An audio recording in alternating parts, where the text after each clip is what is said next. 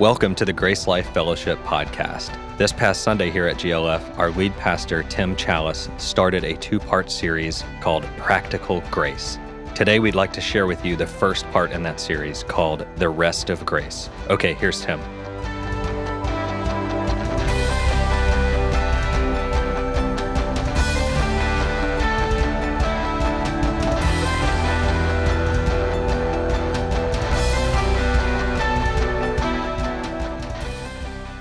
I thought it would be a good mini-series, two-part series, to do something called Practical Grace.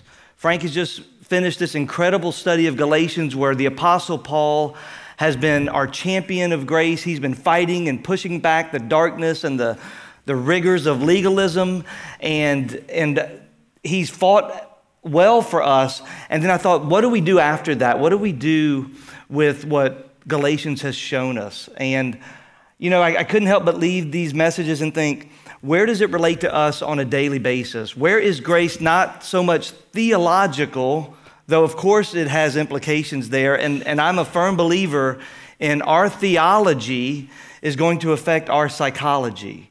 The way we think about God and how he thinks about us is going to affect how we live. It's going to affect how we relate, not only to God, but to others. And so I wanted to bring out this practical idea of grace.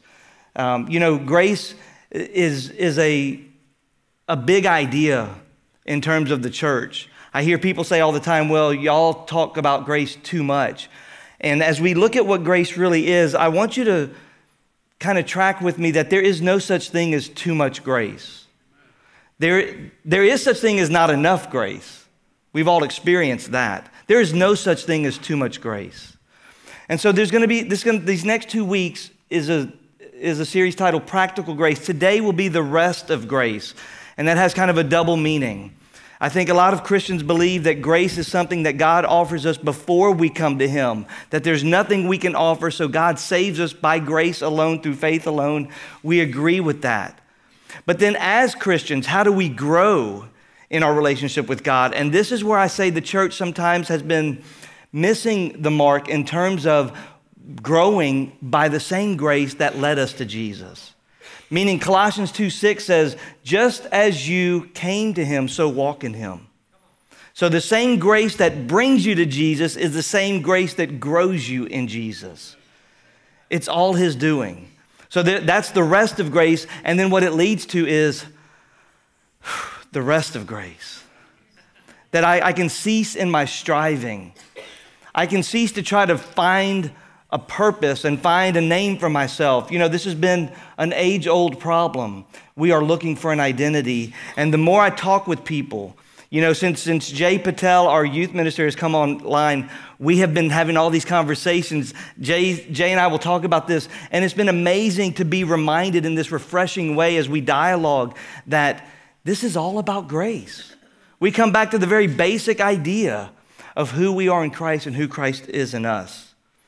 So the next message, next week, which I would highly encourage because it's going to be this rubber meet the road. Today is the rest of grace. Next week will be the test of grace. What happens when we are tested? What happens when we get tempted? How does grace matter? How is it practical when real life is happening? That'll be next week. So I had some thoughts about grace that I just want to share with you. I want to kind of just inundate you with this. I want to just kind of let you take a drink, as Frank would say, from a fire hydrant about what grace is and what it isn't. Grace does not lead to sin or give us a license to sin. Grace is not the excuse for when we sin. It is the empowerment not to sin. Grace does not need to be balanced. Grace doesn't need to be overcorrected. Grace does not mean behavior does not matter. Grace is what makes behavior matter. Grace is not a part of the gospel, it is the gospel. Grace does not mean God looks past your sin. It means he did something about it. Grace means you are not too far gone. Grace means that no matter what you have done, sitting here this morning, it's not too late. There is nothing that you have done that grace is not greater. Grace means there's hope. Grace allows us to move forward instead of staying stuck. Grace means that right now, right this moment, is a very new beginning, a brand new start. Today is a new day, and tomorrow now has a new hope. Because of grace, David, some of these great heroes of the faith, David moved from a murderer to a man after God's own heart. Because of grace, Paul was a persecutor and moved to become a preacher. Because of grace, Peter went from denier to declarer of Jesus. If there's hope for people like that throughout the scriptures, and that's just a few examples, there's hope for us. Because of grace, you are not a lost cause and you have not gone too far. You have not done too much. It is not too late. Because of grace, what haunts you does not have to be greater than what heals you. Because of grace, we move from rules to relationship. Because of grace, we move from law to love. Because of grace, we go from fear to freedom. Because of grace, we go from trying to trusting. Grace is not just a doctrine. Grace is not just a belief system. Grace is not just a lifestyle. Grace certainly isn't just something we say before a meal. Grace is the whole meal. Grace is the person of Jesus Christ. Grace is a dynamic of a relationship with the living God. I want you to look at this verse. It's Titus chapter 2, verse 11 and 12. It says, "For the grace of God has appeared, bringing salvation." Now think about that for a second. The grace of God has appeared to the world, and the grace of God brought salvation to all men. Is that a belief system? Is that just a doctrine? Is that just a theology? Is that just something ethereal or super spiritual? Or is that active and present and real and tangible? Grace appeared. We could behold him. We could see him. We could see the finished work and what grace accomplished. And what did it accomplish? It brought salvation to all men.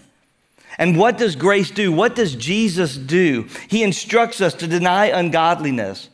Do you see, grace isn't just an excuse for sinning, it's the remedy of sin. He denies us, he teaches us to deny ungodliness and worldly desires and to live sensibly, righteously, and godly right now. It's practical because this relationship is real. We see in John chapter 1, verse 17, "For the law was given through Moses." Contrast to that, grace was not given through Jesus Christ. He didn't hand us grace like Moses handed us the law. He didn't give us a set of rules in grace to live by like Moses gave us a set of rules in law to live by. Jesus, it says, helps us realize grace and truth through him. And what do we realize? 1 Corinthians chapter 1, verse 30 says, "By his doing," that's grace.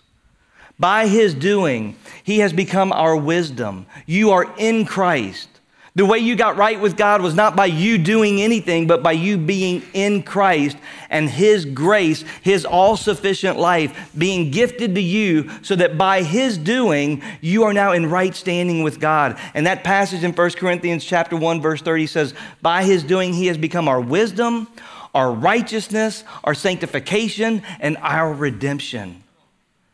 And we start to see this whole Christian life in a very different way. Rather than us pursuing God and his goodness and his mercy and his grace, we see, as the psalmist said, as David said in Psalm 23, he said, "Surely goodness and mercy will pursue me all the days of my life." This Christian life is not us pursuing God so hard, it's letting him catch us, that we receive from him.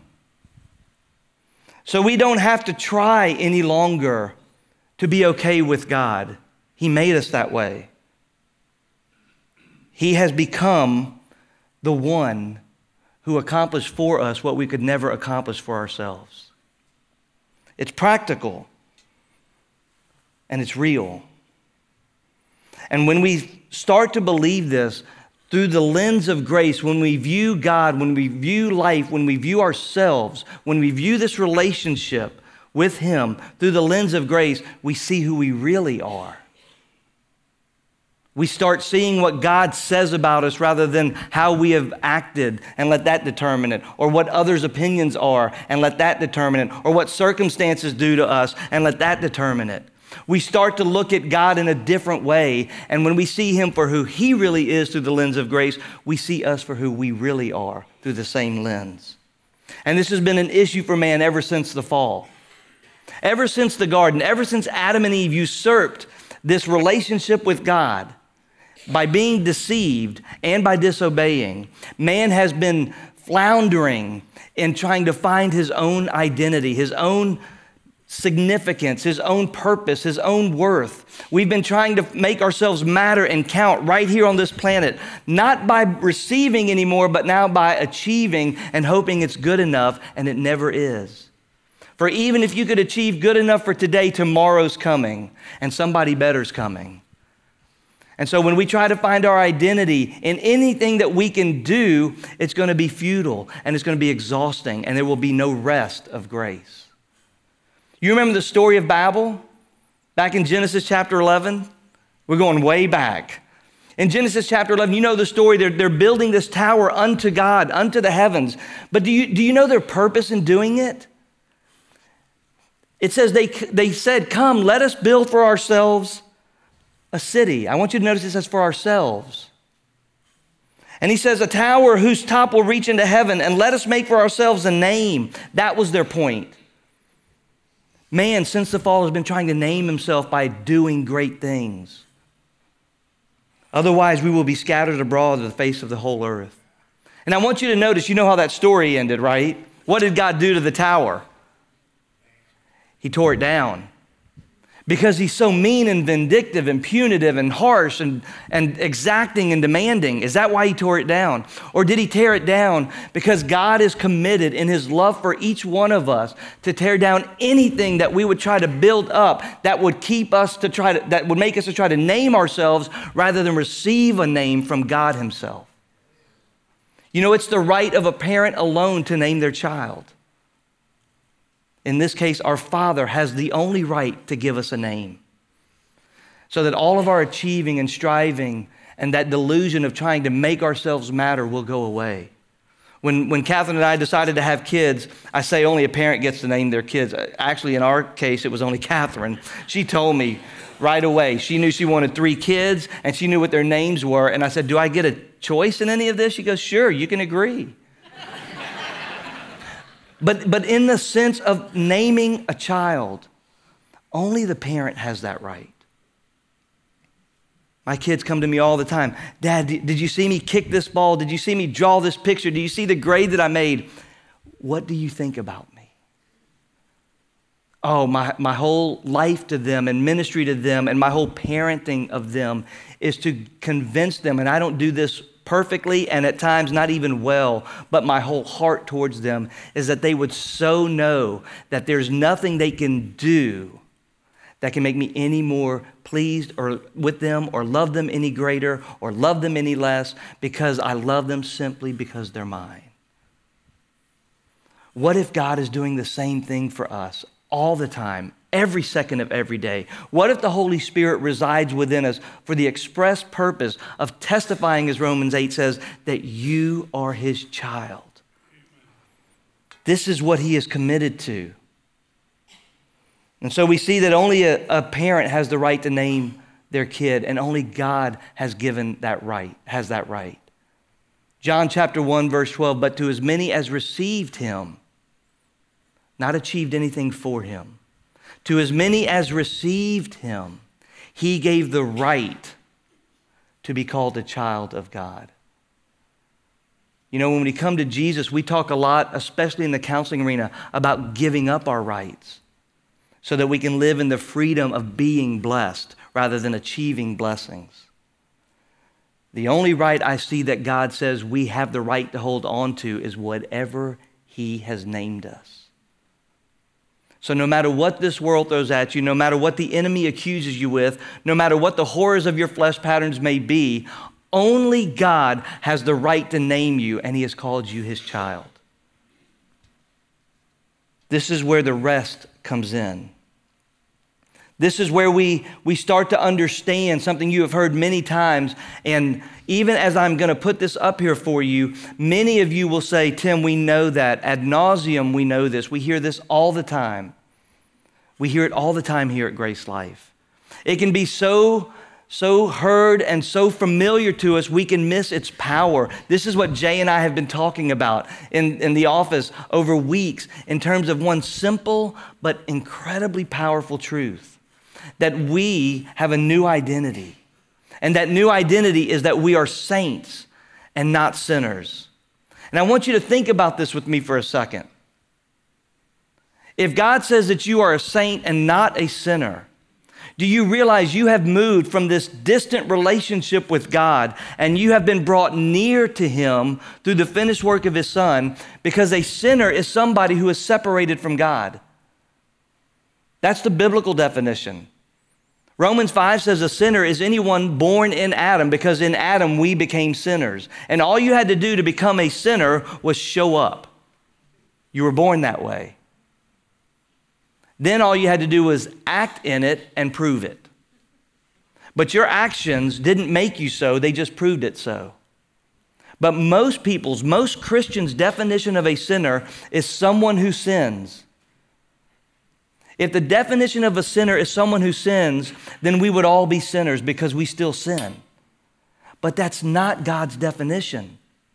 And it's important because if I believe I'm a sinner, then I can't rest in this new identity of being called His child. Can you be a child of God and a sinner? It's an oxymoron. It's like saying seriously funny. It's like saying adult male. It doesn't make sense. It won't go together, for one cancels out the other. It would be, last night I was watching I'm a huge Astros fan, not in stature, in heart. And I'm watching the game last night, and they win and get to go to the World Series on a walk-off home run. And it's like 11:30 at night, it's late, everybody's asleep. And I literally jump out of the bed like a 4-year-old kid. Back when I growing up in Houston, rooting for the Astros, I jumped out of bed and I screamed at the top of my lungs, and I caught myself that everybody's asleep. I look like an idiot. I'm supposed to be asleep too, it's late. But this childlikeness, men don't grow up, they just get older. But it was fun. But to say that we are sinners instead of children of God, to say that we are sinners saved by grace is an oxymoron.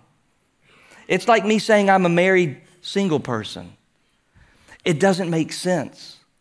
And you say, Tim, but we hear this all the time. Where does it really matter? Where does the rubber meet the road? Does it really impact how I'm living? The way you think about yourself affects how you live. Proverbs 23:7 says, as a man thinks within himself, so he will be. What you think about yourself or what you think God thinks about you hasn't what you think others think about you determined some of your actions, behaviors, and feelings. Sure it has. So when we believe what God says about us, it will determine how we live. And He's not saying that you are separated from Him. He's not saying that you are distant from Him. He's not saying that you are unpleased by Him. He's not saying any of that. He's saying, I have finished the work. I have brought you near to me so fully that there's no distance between us. There's no chasm between us and God anymore. There's no point for you to try to do the right stuff over and over in order to get closer to God. It's too late. Jesus did all that it took to bring you to Him. And His finished work is a gift to you. That's why Romans 5 says that when we receive the abundance of grace and the gift of righteousness, I always thought righteousness was an activity. God says it's a gift. Open and use the gift. It says when you do that, you will reign in life through Jesus Christ. How much of your mental thinking, how much of your day is inundated with lies that say you're not good enough, that you won't measure up, or that somebody's better, or that you'll never be pleasing, or that if anybody else was in your position, they'd be better at it? How much of your thinking has that in it? Accusation and lie and insufficiency. All of that is predicated, is based in the idea that we're not enough. that we've got to make up ground with God, that we've got to do something more in order to be okay with Him. And the horror of it all is that we thought it was God telling us that in order to motivate us to get closer, when actually it's the enemy that does that.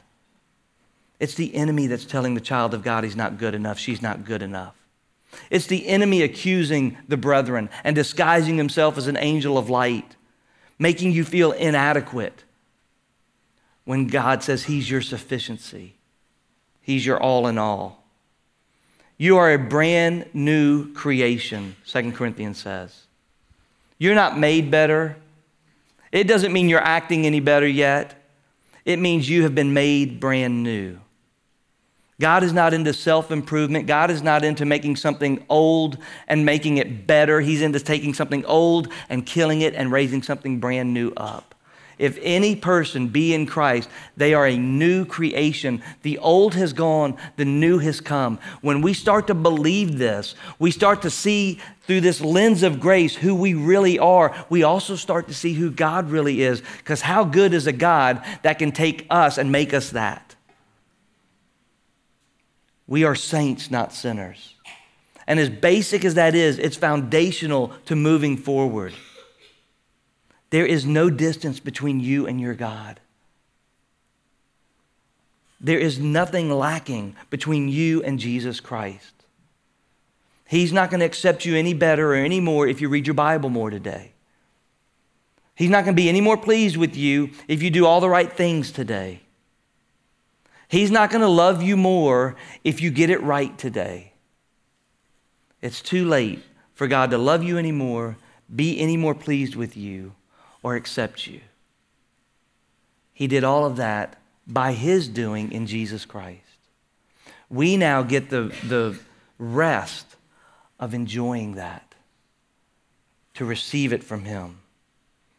When we say that we are sinners saved by grace, we treat Jesus like a travel agent who changes our itinerary but not our identity. I lived a lot of my Christian life right there. Oh, Jesus saved me, but I'm still a sinner on my way to heaven. But one day I'll get to go to heaven. And I never realized that what Jesus really did when He saved me was He brought heaven into me.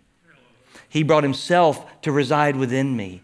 And it didn't just change where I'm going, it actually changed who I am. This is the truth for every child of God. And it's by His doing.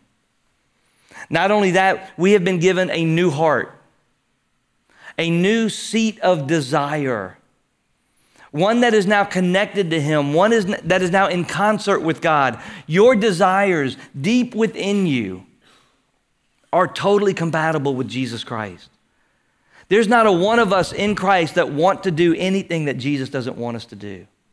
I didn't say that we're not weak and we're not susceptible and we're not vulnerable, that we can still mess things up. I didn't say that we can't do those things that Jesus doesn't want. I said we don't want to do those things that Jesus doesn't want. That's proof of a new heart. This was prophesied in the Old Testament. Ezekiel says, moreover, more than just forgiving you, because that's the previous passage. He says, moreover, I will give you a new heart.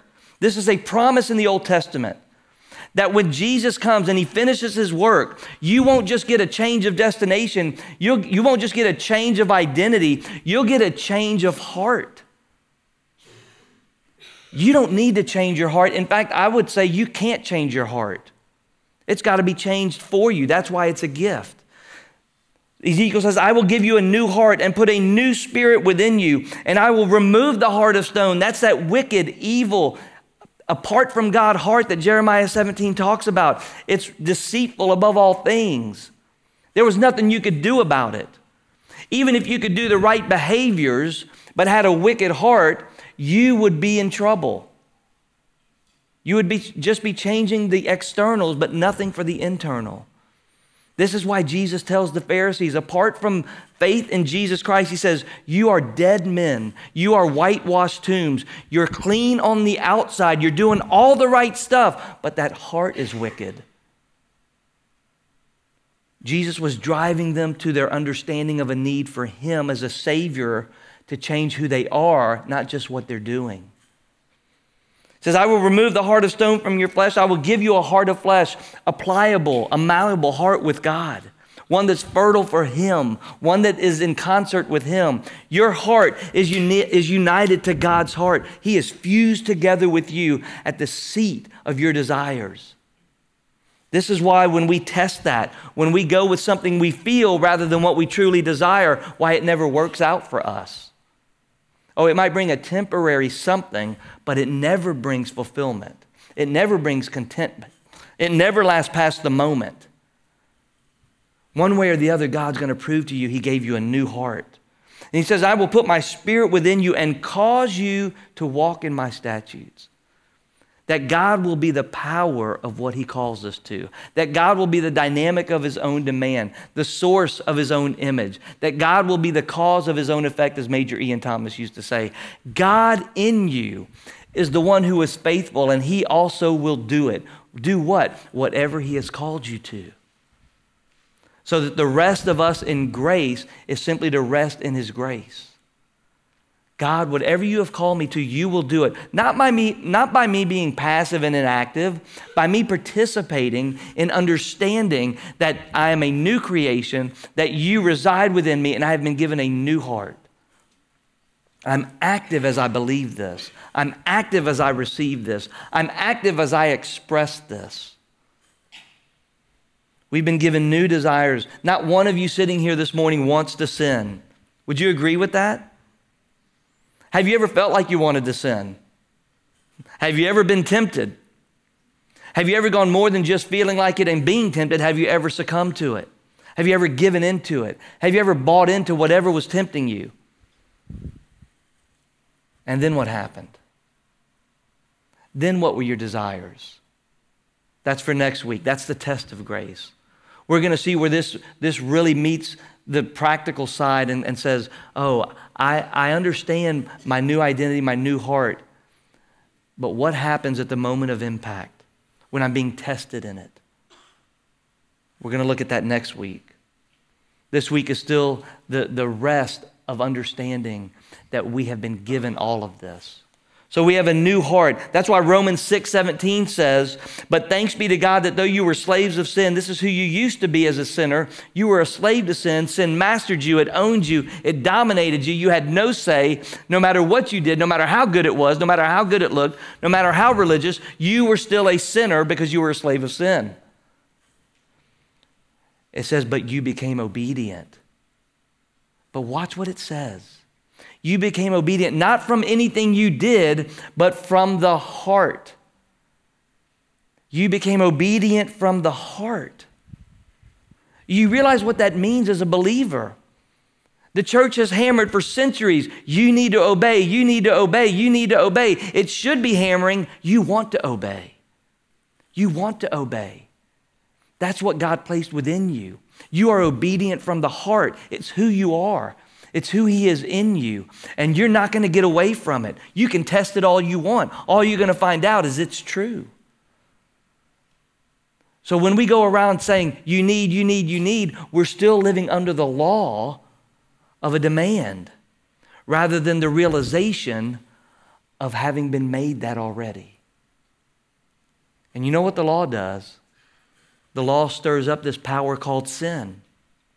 It actually accomplishes just the opposite of what it's demanding. The problem's not the law. The problem is this thing called sin. So what is God telling us? What is Paul telling us in Romans chapter 6?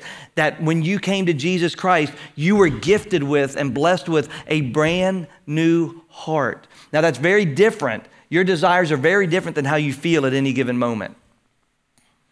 I think we have just made a synonym of feelings and desires. And so we get really confused. I can feel a lot of things because the flesh has a desire that sets itself against the desire of the Spirit. So I have feelings that happen all day long, but my feelings aren't telling me the truth about my desires. Sometimes they do, but a lot of times they don't. A lot of times my feelings are telling me something very different than what my heart is telling me. And the great deception that we'll see next week is when I go with how I feel rather than what I truly desire. We've been given a new heart. I don't need to be obedient. I am obedient. And that, when I believe it, will exercise its way out. It will affect its way out of me in expression. and I will start to live like who I am in him. And when we have a new identity and a new heart, we see that Jesus now gives us a new commandment. He doesn't leave us under the old commandment. You hear this all the time. We are under a new covenant, a new agreement between God really and himself that we are included in. And this new commandment is very different than all of the 613 old commandments. They were all telling a sinner to live a certain way, which that sinner never could.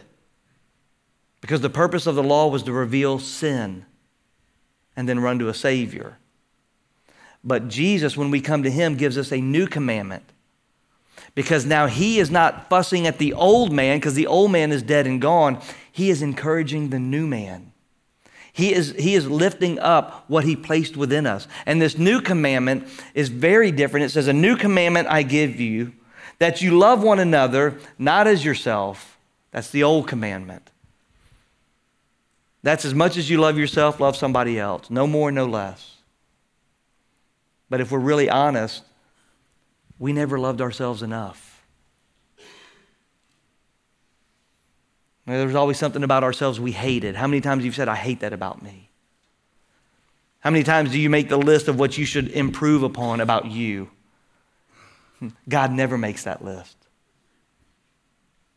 God knows that that list is ridiculous. He says, you didn't need improving when you were in Adam. You didn't know who you were. It was worse than that. There was nothing to be improved upon in that condition. That needed dying. But then in my son, you've been made brand new. And God is not up there making a list every day saying, this is what needs to change about you, Tim. This is what needs to be improved about you, Tim. God is reading me the list of what he improved and changed about me. He's made me brand new. He's made you brand new. So this new commandment is love even as I have loved you. How is it possible? How is it probable? How can God in his right mind say that we can love with the same capacity and the same love that he has? Except that he placed that in us. Except that he made us that. You realize these commands now are not so much prescriptions. You know, we get prescriptions from doctors when we're not feeling well, and we go to the doctor and we go, something's wrong. I need some help. And the doctor goes, let me prescribe you something and this will help you. We look at the commands just that way in the New Testament. Something's wrong with us. Let me look at what God says to do and that will help me. That is not what the commands of the New Testament are telling the believer. They are not first prescriptions. They are actually descriptions. They are actually telling you who you are. Tim, love Catherine like Christ loves the church. That's not a prescription, not first. That's not telling me so much what to do as telling me what I want to do because of who I am. When I see the command that way, I see it not only as possible, but by faith, I see it as totally probable. In fact, by faith, I see it as totally sensible and logical. This is why Romans 12 says, when we offer ourselves to God who's offered all of himself to me, then it says, be transformed by the renewing of your mind. This is the only sensible, logical, reasonable thing to do. It makes total sense when I believe what God has done. So I have a new commandment that describes us more than it tells us what to do. Start reading the commands in the New Testament as descriptions of who you are because of what God has done before you read them as what to do. And watch your interpretation through this lens of grace cause you to rest. This is why in 1 John chapter 5, verse 3, he says, for this is the love of God, that we keep his commandments. And his commandments are not burdensome. They're exactly what you want to do because they're exactly who you are. Matthew 11, it says, come to me all who are weary and heavy laden, and I will give you rest. Take my yoke upon you, for my burden is light. Have you ever, in your Christian life, is that how you lived? That these commands of God were light and easy and not burdensome? How many times have we failed the commands and then said, I'm trying my best, I don't know how to do it. How many books have we read? How many books have been written on how to do this? And then we see that Jesus is saying, I already did this.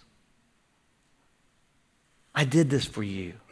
I've given you a new identity. I've given you a new heart. I've given you a new commandment that reveals who you are, not so much what you need to do. And then we can rest in the finished work. We can see that his commands are not burdensome when they're just telling you who you are and this is what you want to do. It took me some convincing that I wanted to love Catherine like Christ loves the church. I didn't think she always deserved it. I didn't. I was trying my best. I still fail at it, but at least now there's not the condemnation and that shame and that guilt that says I'm not good enough. There's the reminder when I go to that same command that I failed at that says, this is who you are, Tim. That's why you don't like when it doesn't happen. Oh, and by the way, the consequences are Catherine doesn't like when it doesn't happen either.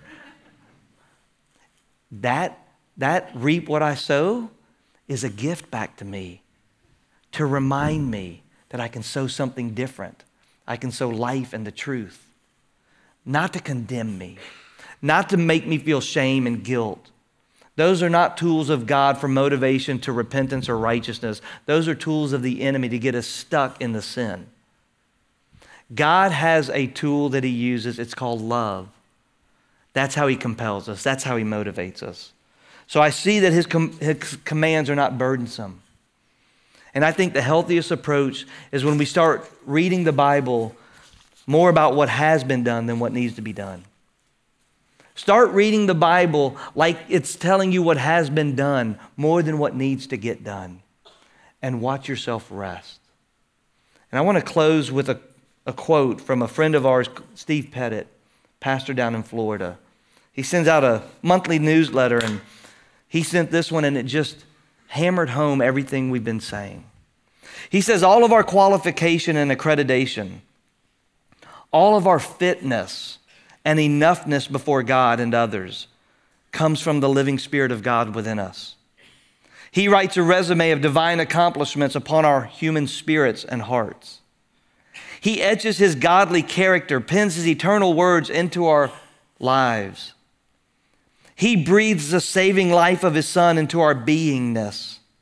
All to say that our deliverer, our teacher, our subject, our sufficiency is never a piece of chiseled stone or a page out of a holy book. It is nothing external, but an ever-present person within us, the living Spirit of God himself inside of us.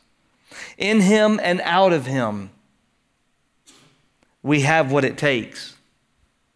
Only in him and out of him do we have what it takes.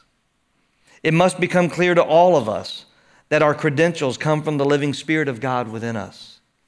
The all-sufficient, one alone, makes us sufficient through the gift of himself. He is the strength of his own kingdom, and he is enough. Father, may it be so for each saint here this morning, that we would cease in our striving to be all that you want us to be. May we receive from you that you have made us all that you want us to be. May we rest in that, not in a passive way, Father, but in the most active way. That from within us comes you. And Father, that out of that, this world will see your expression, your life in us. And Father, they will marvel at what you have done. And for those who don't know yet, Father, they might simply ask us, and we would be ready to tell them our hope, our only hope, our significance, our all-sufficiency, our identity, our heart is all about you. Father, may you show that to each one of us to be the influence of those who are around us. We trust you in Jesus' name. Amen and amen. That does it for today's episode. Remember to tune back in next Tuesday as we share the second part in this two-part series. And don't forget to join us again this Friday for another edition of Conversations in Grace with Jesse and Tim. If you're enjoying the podcast, we'd love for you to take a moment to share it on social media with your friends and family. Thanks for listening. We'll see you Friday.